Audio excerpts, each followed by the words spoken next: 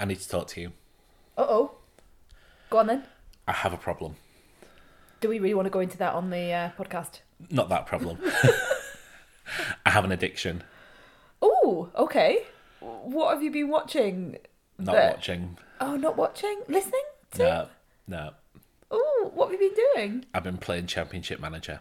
Oh, Champ Man, as those in the know call it. How much do you actually know about Champ Man? Only that you've said that to me before, and therefore I feel like I know something about it. It's football, isn't it? Yes. You say you're playing a football. When have you been doing? Hang on a minute. When have you been doing this? All the way through Strictly last night. Large parts before it, when you were nattering me that I should be looking after our son. Oh, the bit where I got really annoyed because you weren't playing with him. Yes, that's it. And I was like, look what he's doing. Look what he's doing. It's really exciting what he's doing. And then I kept turning to you, and you weren't bothered 1 minute.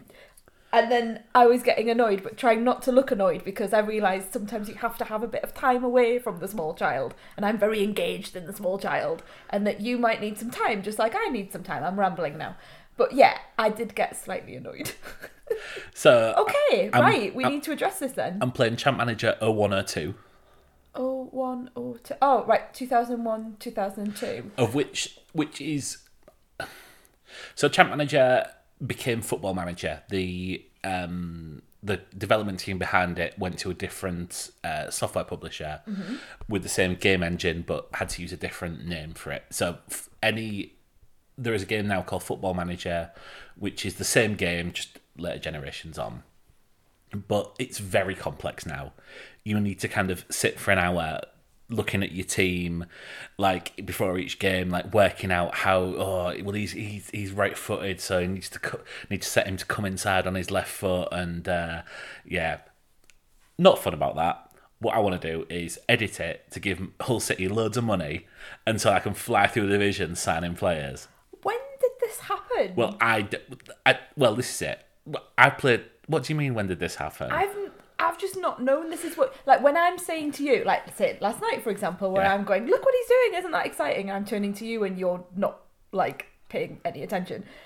You're saying to me, oh, I'm just doing this thing, like, an important thing. Yes. Like, that's what I took it as. You were doing an important thing that needed thought. Yes. But I've not seen you with little men running around your screen or anything. I've not seen you actually playing. Oh, no. You don't see the game. You don't play the game. You don't play the game of football. It's not like FIFA. You pick a team, and a game engine, like, simulates a game for you. But you don't even see them, like, running around on the pitch. In later versions, you do, but not in 1 or 2, which is considered like the last point where it's really detailed, but not fun. not fun anymore. Right. So it's just text. So you run through it, and it says. That's what it looked like. It looked like you were doing something like for work. Yeah. That's what I was thinking. Oh, you're doing something for work. I could have got away with this if we didn't need. Should never have recorded this podcast. Now I'm just thinking. Oh, all those times I got really annoyed. You were just playing Championship Manager. Yeah. Right. Like, it say Neil Mann passes forward to Gary Alexander. Yeah, Gary Alexander shoots, Hull scores. That's what I saw, like lines of code essentially, and I thought you were working on something really important. No, not at all. Now I know, right? So I've taken on the chat. So there is a community around Champ Manager 1 or 2 where there are people who keep it up to date with modern players, so you can patch it so that it runs like this year with this year's players. Not interested in that. I'm playing Hull City in season 2001-2002, and I've set myself a challenge because obviously, if you sign Kennedy Bakircioglü and Cherno Samba, no, you won't have heard of them because they're only players that people who play Champ Manager will know. But there are players who play for obscure teams, like Kennedy Bakircioglü plays for Hammarby in Sweden, best player on the game. You sign him, he's going to score loads of goals. He'll come to you in Division 3.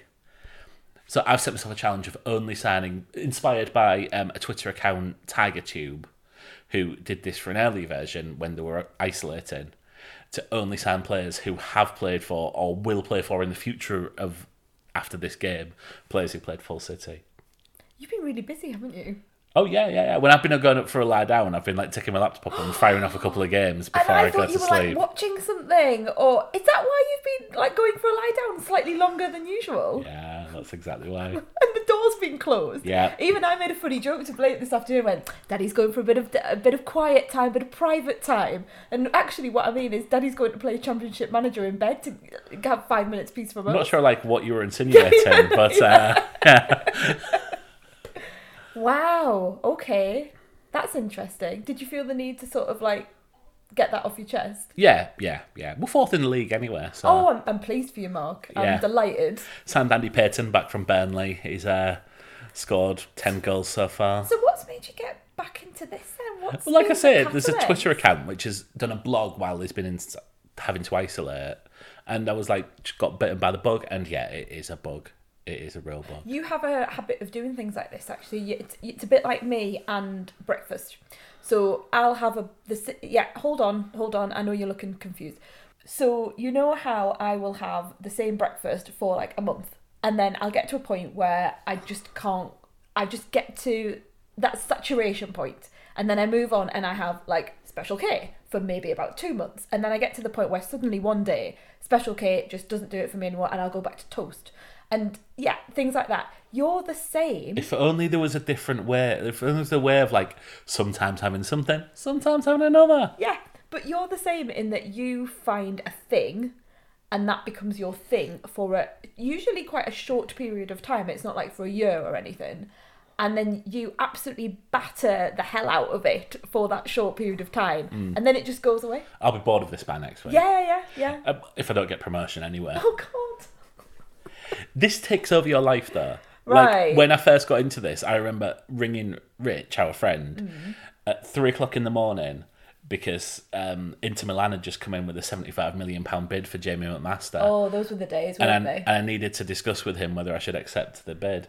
And he was happy. He was happy that I called him. Can you imagine that now? I mean, we're up at 3 o'clock in the morning, but I don't think you're ringing anyone. No. I mean, I'd probably WhatsApp him now, but... Oh, well, I'm glad you've got that off your chest. Yeah. And I'm glad I now know what you're doing when I think you're doing something really important. And I'm like being really patient in my mind going, oh, I must be doing something like it must be a really important thing, maybe for work. And I must remain patient. Yes, it is. From now on, it will be. Okay. I want to talk some telly with you. Okay. Because I've got good telly. Okay. It's all good telly. I'm excited. You know, normally how you have like a bit of telly, like, oh, I'm not too sure about that, or I watched this and it wasn't very good. Yes. I've got all good stuff this week. Okay. Exciting. Well, let's get into it then. Watching television. Should we start with The Mandalorian? Yeah, let's do that then. So Disney's big headline TV show that I think is probably the big driver for people to subscribe to Disney Plus. It certainly is for us. Yeah, because we were gonna, after, what was the last thing that was on Disney Plus that we watched? Hamilton. That was it. In July. Oh, yeah. So we stayed for Hamilton, didn't we? Didn't we stay because we forgot to cancel it or something like that? Yeah, and then I think we needed to get it for 10 Things I Hate About You and stuff like that. Yeah, so we just kept it on, haven't we? But then when Yeah. we saw The Mandalorian was coming back, we just thought, well, what's the point in sort of cancelling it? So yeah, they've done a good job, That's haven't how they get you. That's how they've got us. What's the point in cancelling for 1 month? We'll This just is spend it. £6 and throw it down the drain. Exactly, and now we're even thinking about other things that are going to come on as well, aren't they? If they're not going to be in the cinema, they'll drive them on to Disney Plus. So then again, I'm thinking, oh, we might as well just keep it on. This is how they get us. Soul, Pocahontas. No, Mulan. Marketing. Mulan. Yeah. So, Mandalorian season 1, I wasn't particularly sold on completely. And remember, we spoke about, it was one of our first episodes, wasn't it, that we talked about it? I famously called the child one of the best characters ever. Yes. Still stand by it. Yeah, fair enough. But yeah, I could have left it. I enjoyed season 1, but I think I said to you in the kitchen the other day, if there wasn't ever going to be a season 2, I wouldn't be sitting thinking, oh, what a shame. I probably would have gone, oh, that show was fun, and moved on. Yeah. So I wasn't massively looking forward to getting into season 2, to be honest with you. But I've been really enjoying the episodes we've watched. So we're 3 episodes in, Yeah. and they're being released weekly, which is the right way to release television, as we've established.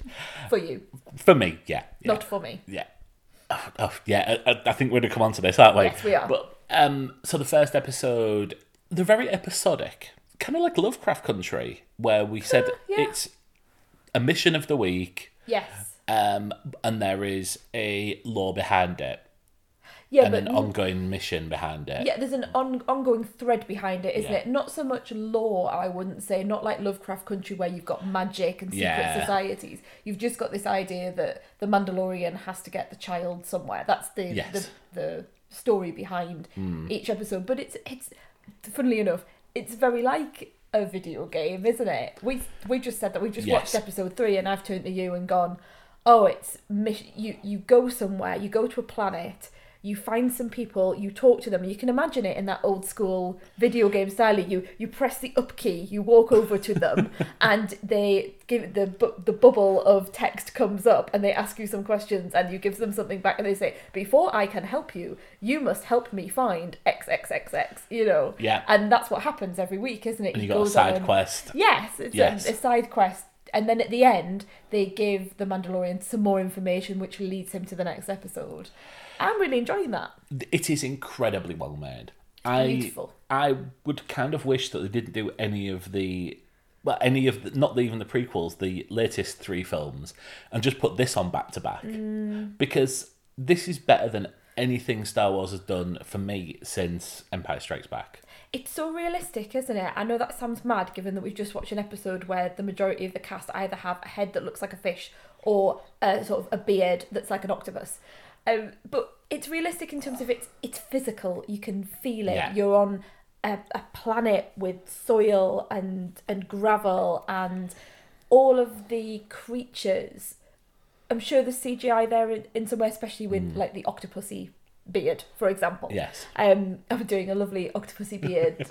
Mark's laughing at me because I'm putting some fingers down by my chin and doing the octopusy thing, which is, it's how I roll this evening.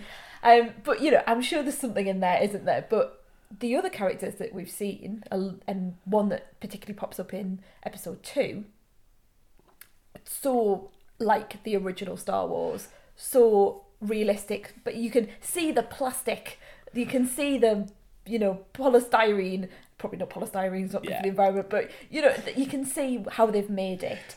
Yeah, practical effects.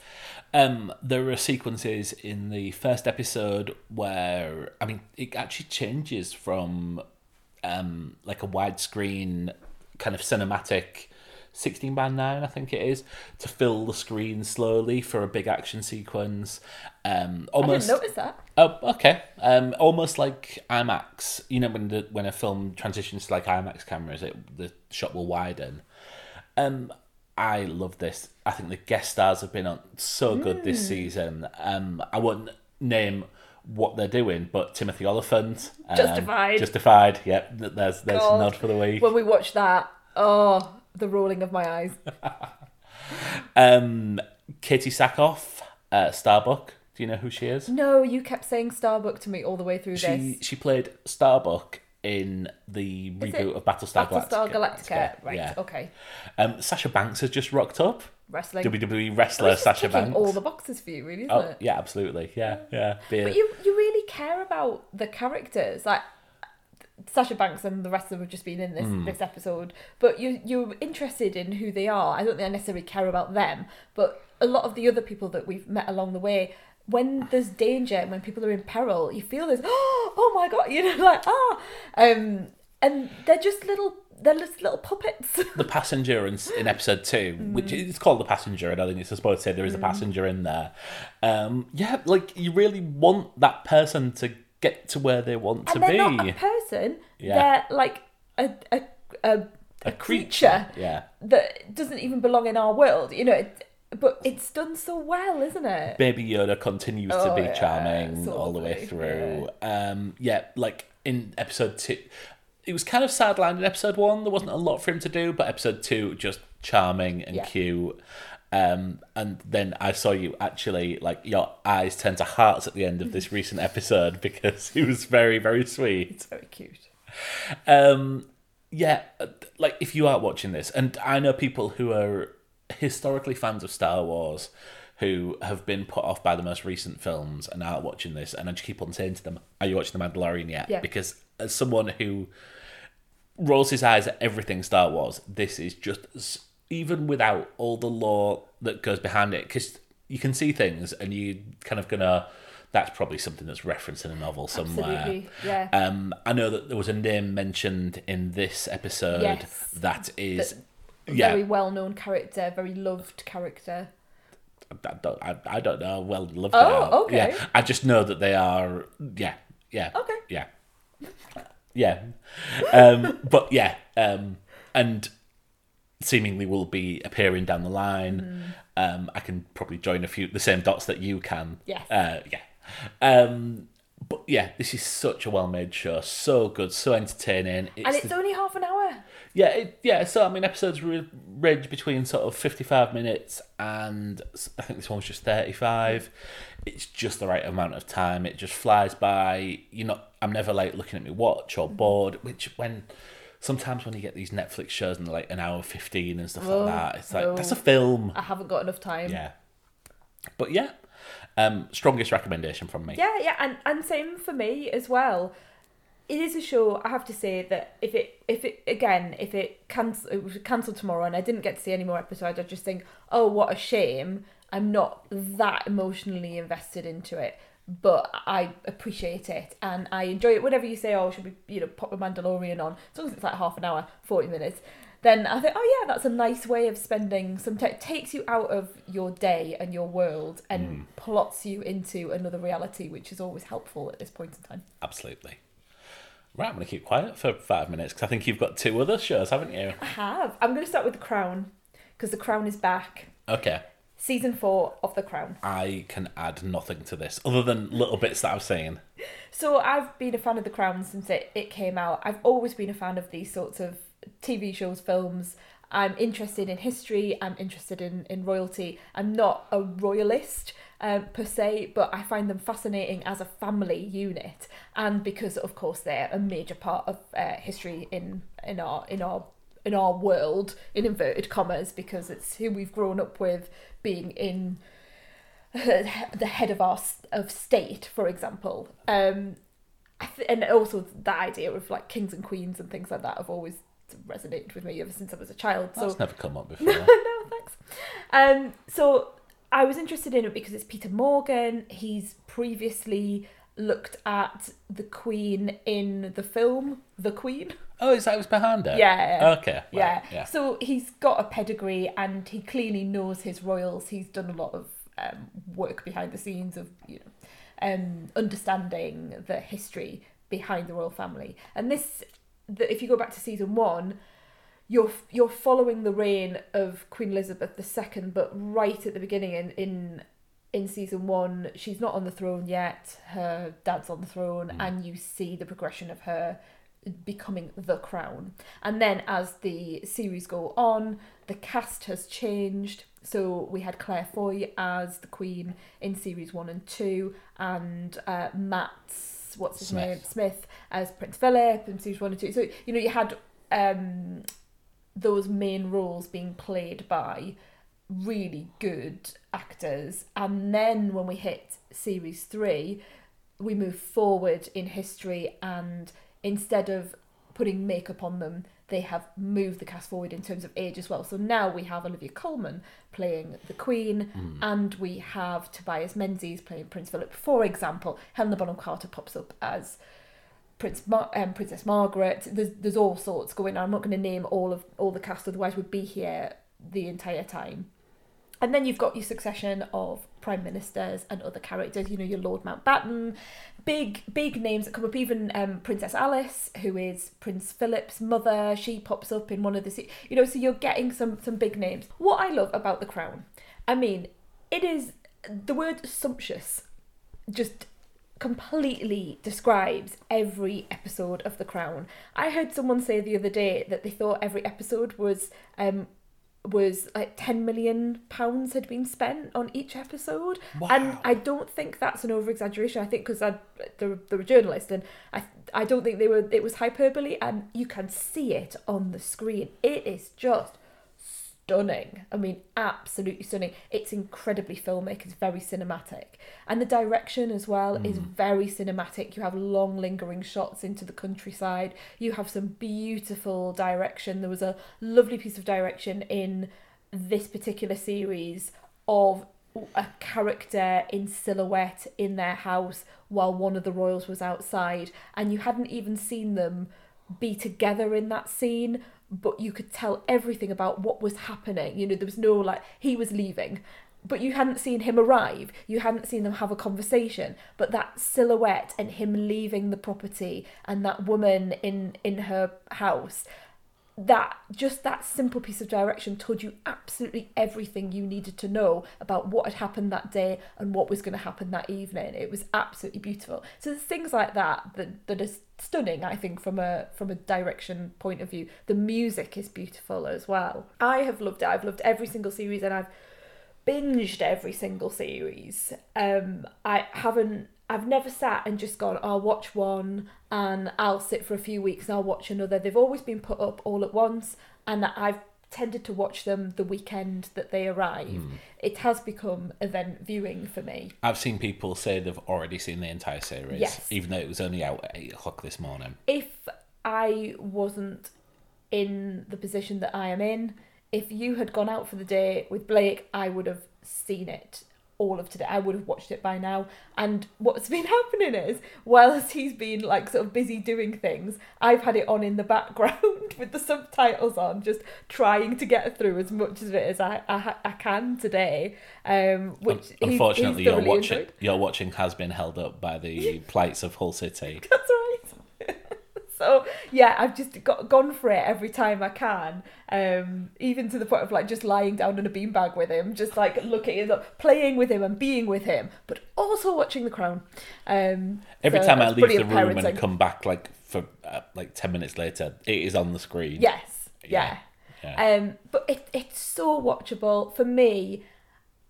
I find it very emotive, very powerful television, and I love the history. So I don't really know very much about our prime ministers of the 50s and 60s, for example. It's really taught me a lot about what was happening politically at that time. And what I really like about the show is each episode focuses on a particular thing of history.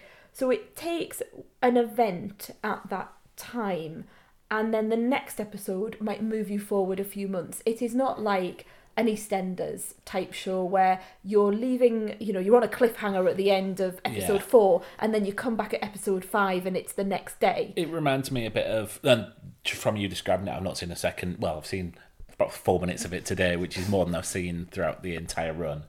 It reminds me of Mad Men, in that there will be time that passes between episodes, and the first few minutes you have to kind of, and the the episode leads you through what has happened in between. Yes. Someone might have split up with their wife, someone might have got back together with their wife, someone might be now struggling through something, and the narrative is designed so that you can get back up to speed and you understand where these people are in their lives. It's not to say that there aren't some what Mark Kermode would call chubby moments, which I think you need to explain what that is. Well, can you do a better job than I can? So this comes from the Karen Carpenter story, and it's to say something that someone is famous for is shown on screen.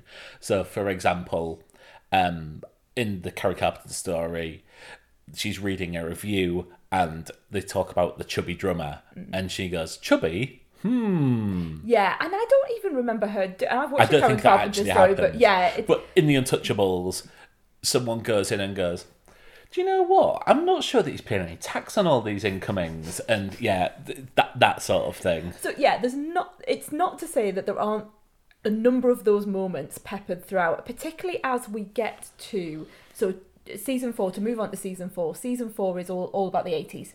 So we're now at, we're banging in 1980. We're doing Charles and Diana. We're doing Thatcher. So in the latest episode that I was just about to watch, we've got some men from Argentina with an Argentinian flag. Yes. And some men with Union Jack on the side of their arm, coming into conflict with each other, and I wonder what that's going to be about. It's that sort of thing. There are some moments where you kind of go, okay, I get where we're going here, and there are a number of others. The early Diana episodes that I've seen so far, there is one scene where the sound completely cuts out and all you can hear are the noise of the camera clicking, and some things like that. You could read it in one way of going, okay, I you're making the point. I get the point that you're making about the media's relationship with Princess Diana. But actually, because it's so beautifully shot, you kind of forgive it. Sometimes you kind of go, well, yeah, it's a relevant point. It is a major part of her life and a part of her story. So yeah, let's go into the sort of what it's about and who's in this, because I want to just talk very, very quickly about the acting and the particular storyline. I was not looking forward to season 4 at all. I like the earlier seasons because I didn't really know anything about what was happening. The Profumo affair, the earlier, like Macmillan. I don't know anything about Harold Macmillan. All of these sorts of stories that I kind of might have known a tiny bit of, but it really brought it to life for me and made me understand the older royals a little bit more. We're now moving really towards what we could call the younger royals. So Prince Charles is about to turn 30. You've got Princess Anne has already been married. The older royals, the Prince Philip, the Queen, they don't necessarily take so much of centre stage. And I wasn't looking forward to that, to be honest with you, because I was born in the 80s. Yeah, you're now at a time where you know what happens. Yeah, and the Charles and Diana story, you kind of think, it's been done many times. I can't remember it ever being done well. Has it been done a lot? Well, there's been a lot more in terms of Diana coming out, hasn't it? If you think of the Naomi Watts, some terrible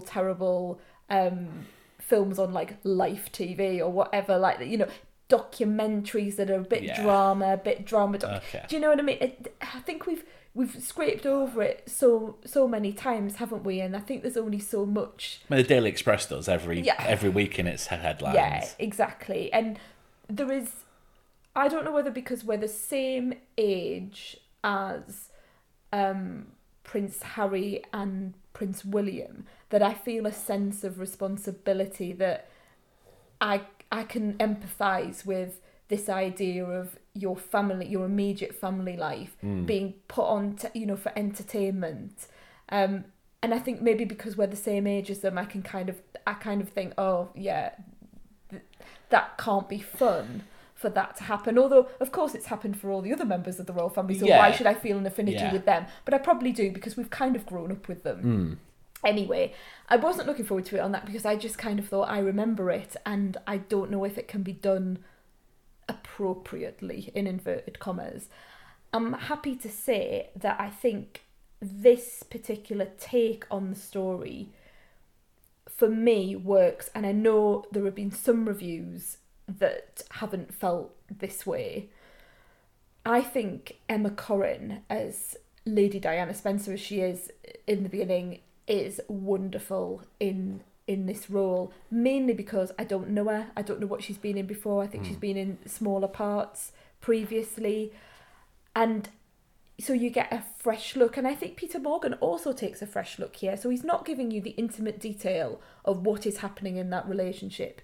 He's specifically in one episode just showing you for quite an extended period of time just how lonely it would be to go from being a young woman. I mean, she was 16 when she met the prince, which I didn't know. I think they were 19 when they got married. But to go from being a teenager in the 80s, and to be dancing to Blondie one minute and being with your girlfriends in your Earl's Court flat, going out on the town, having, dancing, she was a cleaning lady for her older sister. Yes. She was just doing these really low paid jobs, and she was the younger sister of the Spencers, and I didn't really know anything about her from that young age. But to go from that to being in a gigantic palace alone for weeks, and that sense of loneliness, I think they capture beautifully. And you can kind of see how someone could drive themselves to distraction in that environment where your husband-to-be isn't ringing you, your mother-in-law isn't talking to you at all and barely acknowledging that you exist, and there's just no one there, but you're all in the same house. But no, it's just so lonely. that I've never seen before. Maybe we've seen it, for 5 minutes. Oh, Diana saying, "Oh, I'm so lonely," and that. But I wonder if it's because there's a complete lack of dialogue at times where all you are left with is you and her in these big rooms, and that gives you as a viewer this complete sense of what that must feel like. I think she does a beautiful job of it because it is a younger version of Diana. She does all the mannerisms, she does the voice, but I thought it was a really good performance. And she's only doing this series, presumably, because I know Elizabeth Debicki's coming in for the next season. Yeah, and presumably there are going to be incidents happening. Yeah, who's going to play Elton John? Who's going to play Dodie? Oh, honey, let's not go there. Her footsteps will look now. No. Josh O'Connor as Prince Charles, I think, does an amazing job. I said that about him in season 3. I really like him in Only You as well, which is a really good film. He's perfect for this, and his mannerisms, and to be honest with you, neither party comes off brilliantly, but neither party is unsympathetic, and I think that's the best way of looking at it, isn't it? That you and yeah, this is my other thing. So we've got a massive amount of Thatcher in this as well. Yes. Not my favourite person in the entire world. Got a lot to say about Margaret Thatcher, but here she's portrayed by Gillian Anderson, and yet you still feel some small sense of sympathy for her predicament because of the way that they structure and because of the way that they are showing what it is like to be an outsider coming into this family. And it's not always when you've got a family as close-knit as that, with their own traditions and their own and maybe a little bit removed from the real world, that's very difficult for any outsider, be it Thatcher, be it Diana, anyone, to come in and to have a sense of friendliness or a sense of belonging. And I think Morgan, without making us feel sorry for Thatcher, really gives us an insight into what it is like to suddenly be in the presence of people with a lot of privilege that have a very different way of looking at things. Surely we're at a point now, though, where the Queen is just a figurehead, and if she tried to influence the decisions of government, they would probably be ousted pretty quickly.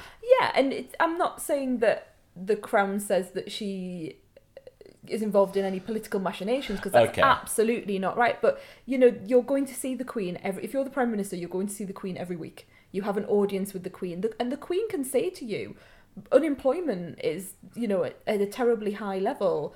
This has happened here. We've got civil unrest. That she's. If you think about the 80s, think about the miners' strike. What are you doing, Prime Minister? What are you doing? You can be questioned as to what is happening, because the Queen asks you to form a government in her name. So she can say, what are we doing about this? What are we doing about that? Without having, she's got a hand in it, but not to the extent of actually physically doing anything. But this is just pomp and circumstance. She can ask what she wants. Yes. I imagine if any Prime Minister turns around and says, yeah, we're dealing with it. Yeah. And we'll deal with it in our own way. Oh, absolutely. Yeah. Absolutely. But I think as two women, they were perhaps expected, or there was an anticipation that these two women in power would get on as, especially women at that time, were not given an opportunity to reach high office. Yeah. There were no women in Thatcher's cabinet. Okay. I just think it's really interesting, and I'm only on episode 4. I think it's wonderful, and even the players that we don't see very much, and I'm thinking of Erin Doherty as Princess Anne. I'm thinking mostly the younger players. Although I did really love Tobias Menzies as Prince Philip. I thought he's a gruff bloke, and they don't play him particularly sympathetically. But there's an episode in season 3 where you get to really understand what it is like to be the consort of a queen. Is Tobias Menzies still Prince Philip in this season? He is, yeah. And then next season it's Jonathan Price. Yeah. Okay. I think it's brilliant. And I thoroughly enjoy having something that I can completely just sit and be immersed in, kind of. As much as I can be immersed in something at the moment. Speaking of immersed in, Yeah. a TV show that might as well have been burned onto our TV screen for the past week. Yeah, so if anyone's a fan of Nordic noir, as it has become known, so The Killing, both the original and then the English language version, and then The Bridge as well. And I think they did a version called The Tunnel. The Tunnel was the Channel Tunnel version. Between England and France, but The Bridge is between Denmark and... it's not. It's Norway and Sweden. Is it's not. No, is it Denmark and Yeah. Sweden? Okay, God, did you see the panic in my eyes there? Yeah, I quite look forward to it. Yeah. See, I love these shows. They're often really hard hitting. There's some really gruesome scenes of murders in them. They often have twists that come out of nowhere. They're beautifully written. They look fabulous as well, and I just really enjoy them, and I particularly like the original language version. So I like seeing the original version, not necessarily when someone tries to do a remake. Borgen. Yeah, love Borgen. Dane Bauer's song. Oh, you're thinking bugging? That's a little joke. I don't think that joke works, hun.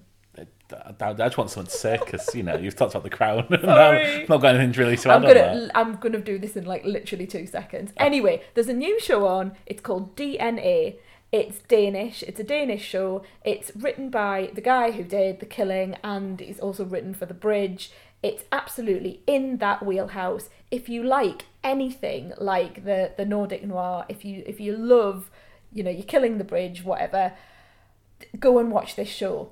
I watched one episode last Sunday, and by the end of Sunday, I had seen 6 episodes because I just put it on my phone, and every time I went into the kitchen or went upstairs or went and did put some washing out, anytime I did a little task, I'd take my phone with me and I'd stick it in front of me, and even though it's subtitled, because I had to keep going back every time I missed a bit of the subtitling, I watched it. This show is amazing. It's beautifully written, it's beautifully directed, it has brilliant acting.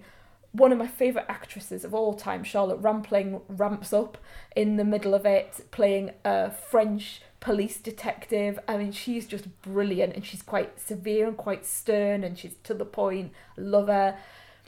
The only thing I would say about this show, and I've got 2 more episodes to go, I think one's just come on our Skybox side, because they're releasing it every Saturday. But because it had been ages since I'd got to actually watching episode 1, I was able to then watch a number of episodes back to back, because they were already just there on the iPlayer. The only thing I would say about this show is that it has some themes that people might want to avoid if, for example, you have been through an experience like myself and Mark. So without giving anything away, this show includes the loss of children in a number of different ways. So I'm going to call it baby loss, the loss of children, anything. If you feel that you are affected by the loss of a child, or you have something, or it's something you want to avoid, this is absolutely a show where you might feel it's just too much. Like I say, I'm not going to go into the ins and outs of it because it would be to spoil twists and things like that, but it is a constant presence in this show. And there was one point that I had to fast forward, which involved the birth of some twins. So if you have been in a situation like us, where you have had a multiple birth and you have lost one or both of your children, and or if you have had any type of loss, but particularly that when the twins came up, I had a sharp intake of breath and I had to just sort of centre myself. This might not be the show for you.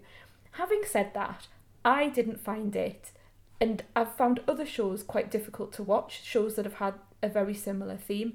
I didn't think, I can't possibly get to the end of this. I don't know whether it's just because time has moved on. Yeah. And maybe I'm dealing with things a bit better. I think I have to be honest and say that maybe if this was on 6 months ago, I wouldn't have been watching this. Or it could be that because it is sensitively handled and the plotting takes you through a particular system rather than just playing it for a thing.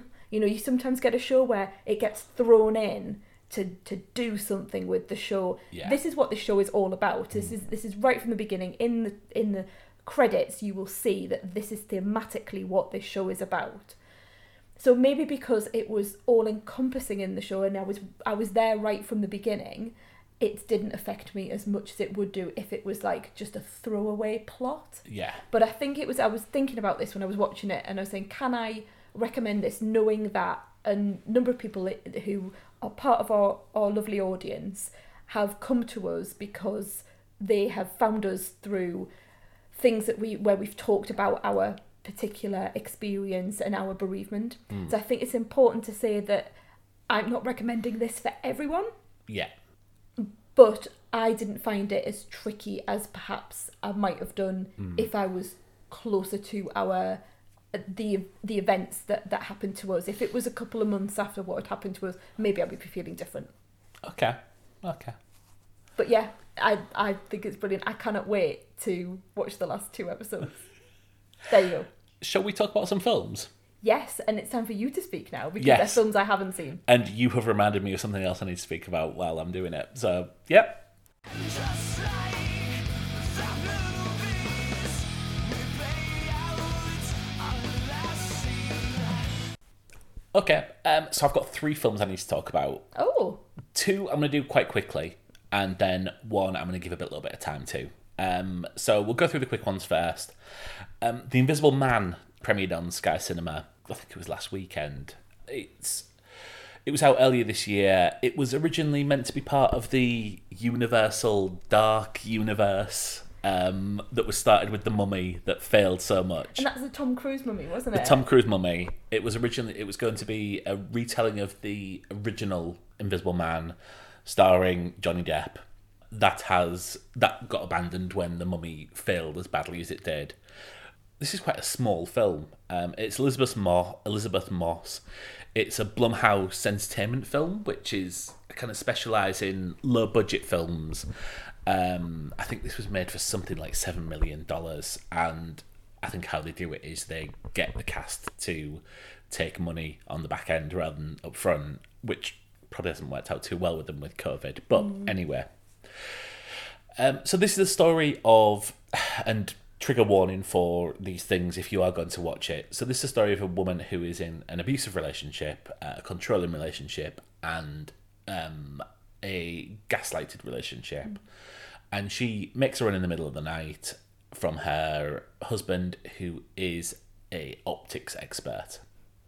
She goes to live with some friends and suddenly finds herself feel like she's being watched by someone who she cannot see. Hence the title. Yes, hence the title. This is a film of 2 halves. I watched the first half in bed, absolutely petrified, having to put my laptop down because I felt I could jump any minute. And I came down and You're not said like to that you, normally. no. I came down and said to you, please do not watch this because the camera will linger on a slot. It's very much like Paranormal Activity, where the camera will linger on something and you're just waiting for something to happen. Ooh, yeah. The camera will frame a shot where someone isn't at the center of it, so your eyes are drawn to somewhere else in the room, and something else is happening because someone else in this room who you can't see. Yeah.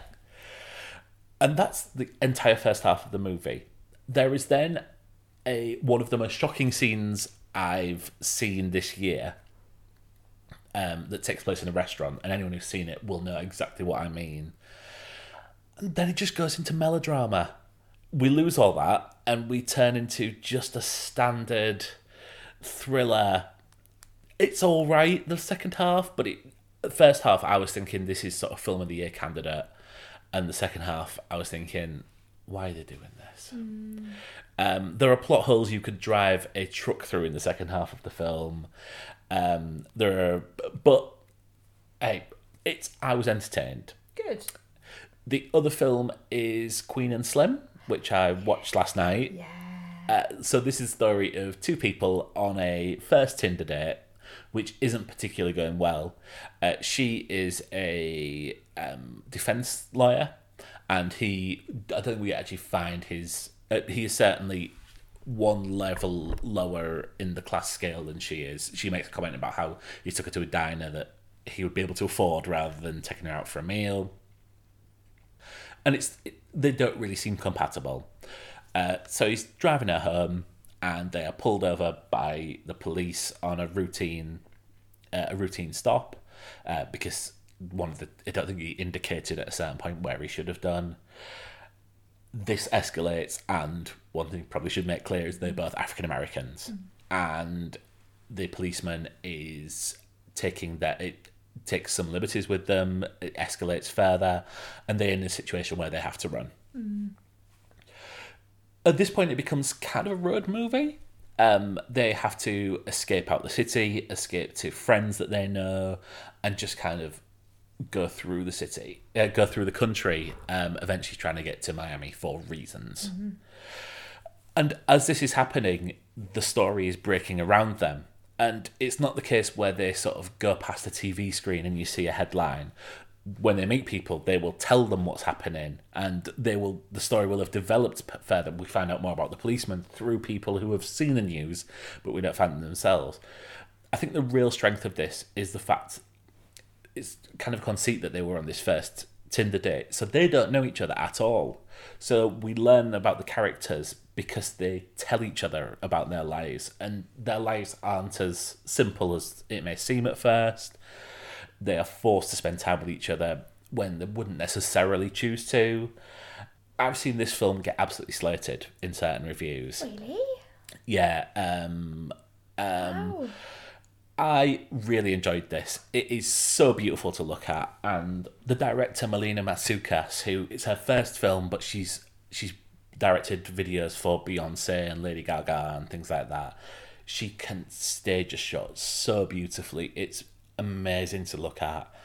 Daniel Kaluuya, who is starring in it, just gets better everything I see him in. It's just amazing. He's going to be in this film called something like Judas and the something, or something in the... Will you look it up for me? Yeah. While I'm talking. I think it's worth saying that I caught the last sort of like 10 minutes of this, because you said to me last night, can I put my end of my film on while I was faffing about with something? And I said, yes. Well, I was probably getting my champ man on. Yeah. So you put it on, and I ended up watching it with you because I think I stopped at one point and just took my headphones off and just said to you, God, that shot, like the direction on this is stunning. There was these stunning shots, and it was a bit like, it reminded me a lot of like when I got to the end of Black Klansman. You were watching the end of that, and I stopped in my tracks and I watched it. And I was going, oh, I wish I'd watched this from the beginning with you, because I think I watched the end of that film and said it should have won an Oscar. Yes. And I felt very similar about this film, and just the small amount that I saw.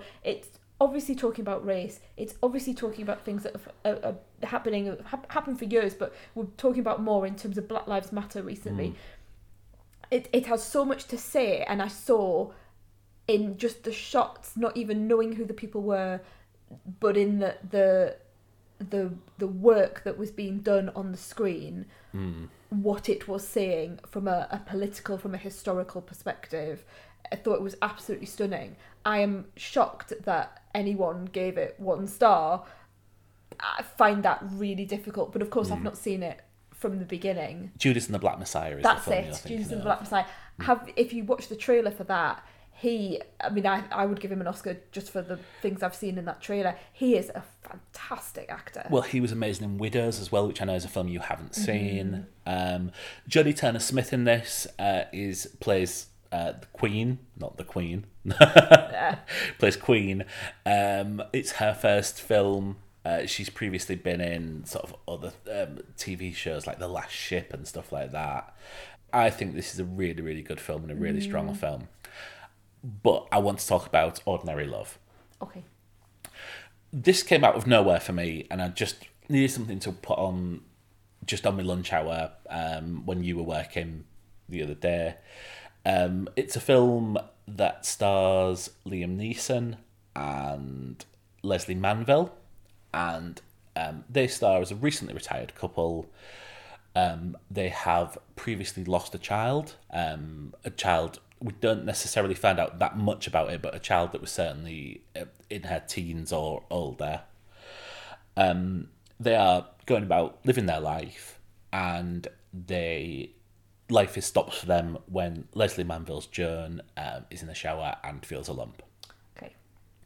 And this is just a simple film about how two people cope with the experiences. And it's almost as if the cancer is a MacGuffin just to drive these two through the process of grieving and getting through life and coping with the stress and the tragedy. So just like a narrative plot point. Yes. That I'm not thinking about a MacGuffin in terms of the idol in Raiders of the Lost Ark, but you mean just it's there in the background just to give these two characters an experience to drive forward what's happening in this is 100% about Okay. how two people interact that are going through a stressful time.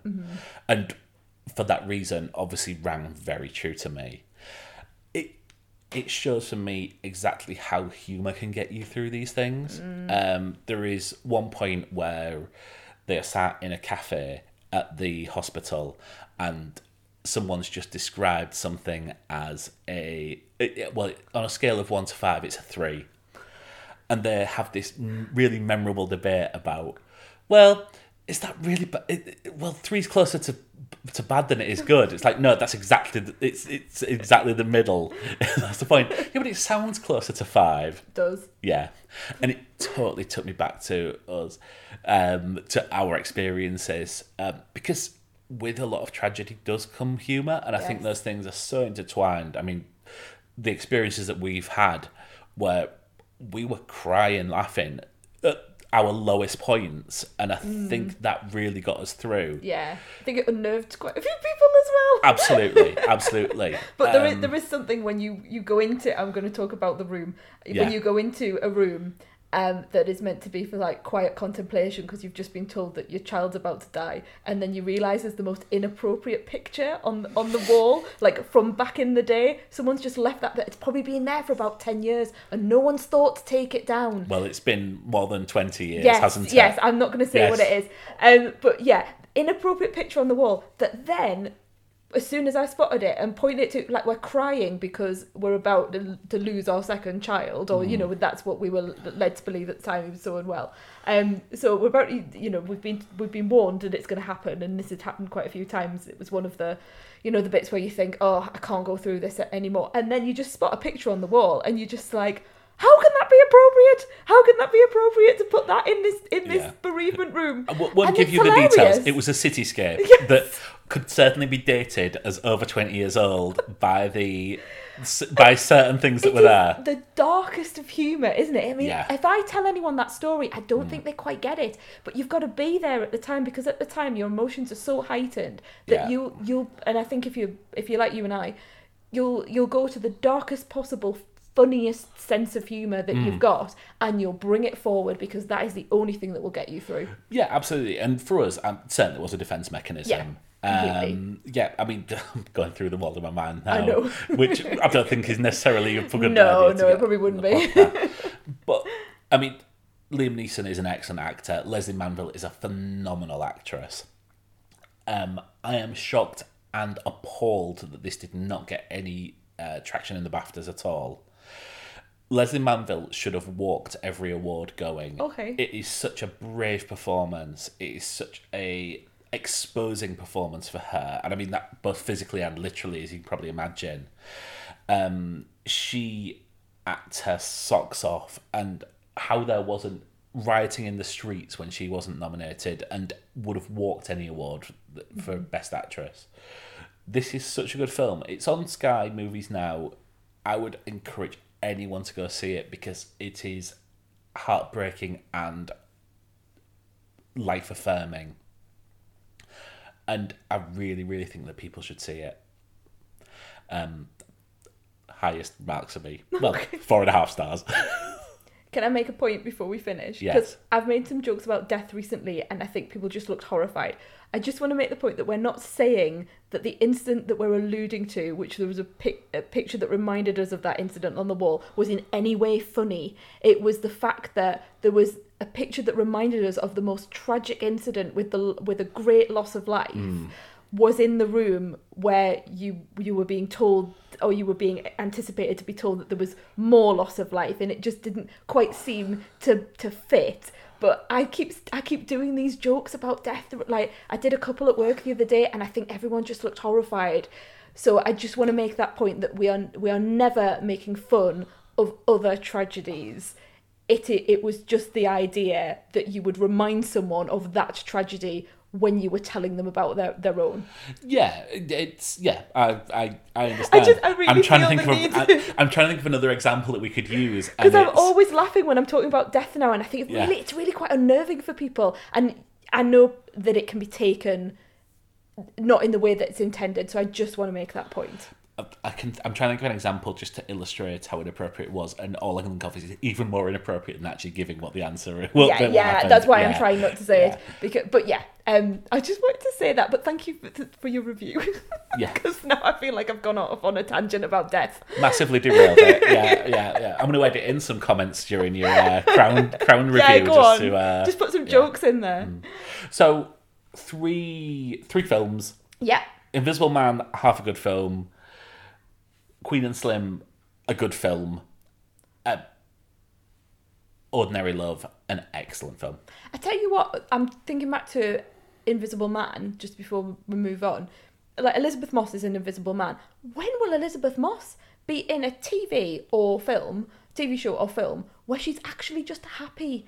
I just feel like Elizabeth Moss is constantly just traumatized all the time. I just want to see her in something fun and light, and I know maybe she doesn't want to be in something fun or light, and that's absolutely fine, but I just always feel that she is being terrorized. You think about Handmaid's Tale, and this obviously sounds horrific, and all the other I've seen her in loads of show about being in the outback, and she's just terrible. She's not terrible, but terrible things are happening to her all the time. Seems to be having fun in the West Wing. Is she in the West Wing? She's Bartlett's daughter. Oh, is she? Yeah. Oh, yeah. Zoe. Yeah, okay. She dates Julie Hill, Charlie. I don't really know the West Wing very well. I know everyone's talking about the West Wing at the moment. I feel like I'm missing out. I feel like I've kind of... when I bang on about Ashes to Ashes and Life on Mars or This Life or Teachers, and other people are like, oh, I didn't say that. And you're like, you didn't watch This Life. You didn't sit up, just tuning your TV in, because I had to tell you that you had to tune. So tuning your TV in to Channel 4. I think it was on Channel... Was it on Channel? No, it wasn't. No, it was on BBC, wasn't it? Yeah. Yes, I'm just making it up now. But you didn't, sit at night just waiting for This Life to come on and just thinking it was the best thing you'd ever seen in your entire life. But no, apparently not. And that's how I feel about The West Wing. I feel time has passed and I can't possibly catch up. So I love The West Wing, but the big problem with it is it's 24 episodes per season. Ooh, that's long, isn't it? Yeah. And do you not think in the current circumstances you would watch it and feel, oh, those times have gone, sort of thing? No, because it's brilliant. Okay. Have you ever seen anything of it? I've seen a few episodes. I think I started trying to watch... I'm sure I'm halfway through series 1, for example, but that was years ago. It was probably 10 years ago when I was trying to do that, and yeah, it's probably one for the future, but not now. Okay. Right, where this is one of our longest ones that we've done for quite a while. That's because you rattled on about The Crown for 4 hours. And then I felt I had to apologise for my death jokes. I mean, it'll only be 5 minutes because I'm going to edit it all out. Right then. Right. Let's go to bed. I might put in a few more episodes of The Crown. Or DNA before I go. But fine, I'm off to bed. You're going to play Champ Man? Yeah, that's exactly it. Take my laptop over me. I've got a league to win. Oh, you haven't you? Yes, Yeah. of course. Let me know when you're done. Then we'll go back to normal. Okay, probably this time next week. That'll probably be about right. Cool. Well, thanks a lot for listening, everyone. Thanks for listening. See you later. See you soon. Break it down. I was working late on my... Before you go, just a reminder that you can subscribe to the Honeymoon Period podcast on Apple Podcasts, Google Podcasts, Spotify, or anywhere else you get your podcasts. You can join in the conversation on Facebook, Twitter, and Instagram. Just search for The Honeymoon Pod. Finally, if you like this episode and you think someone else would too, please share it. See you next time. Let's gaze at the moon and bathe. Werewolf for mitzvah, spooky, scary. Boys becoming men, men becoming wolves. Werewolf for mitzvah, spooky, scary. Boys becoming men, men becoming wolves. All right, that was great, Trey. Okay, it's over. That's a wrap. Oh, the next day what happened? The tumor didn't teach. Oh, there's more. I got up in front of everyone to give my little speech. Then my teeth turned into fangs and my nails into claws. And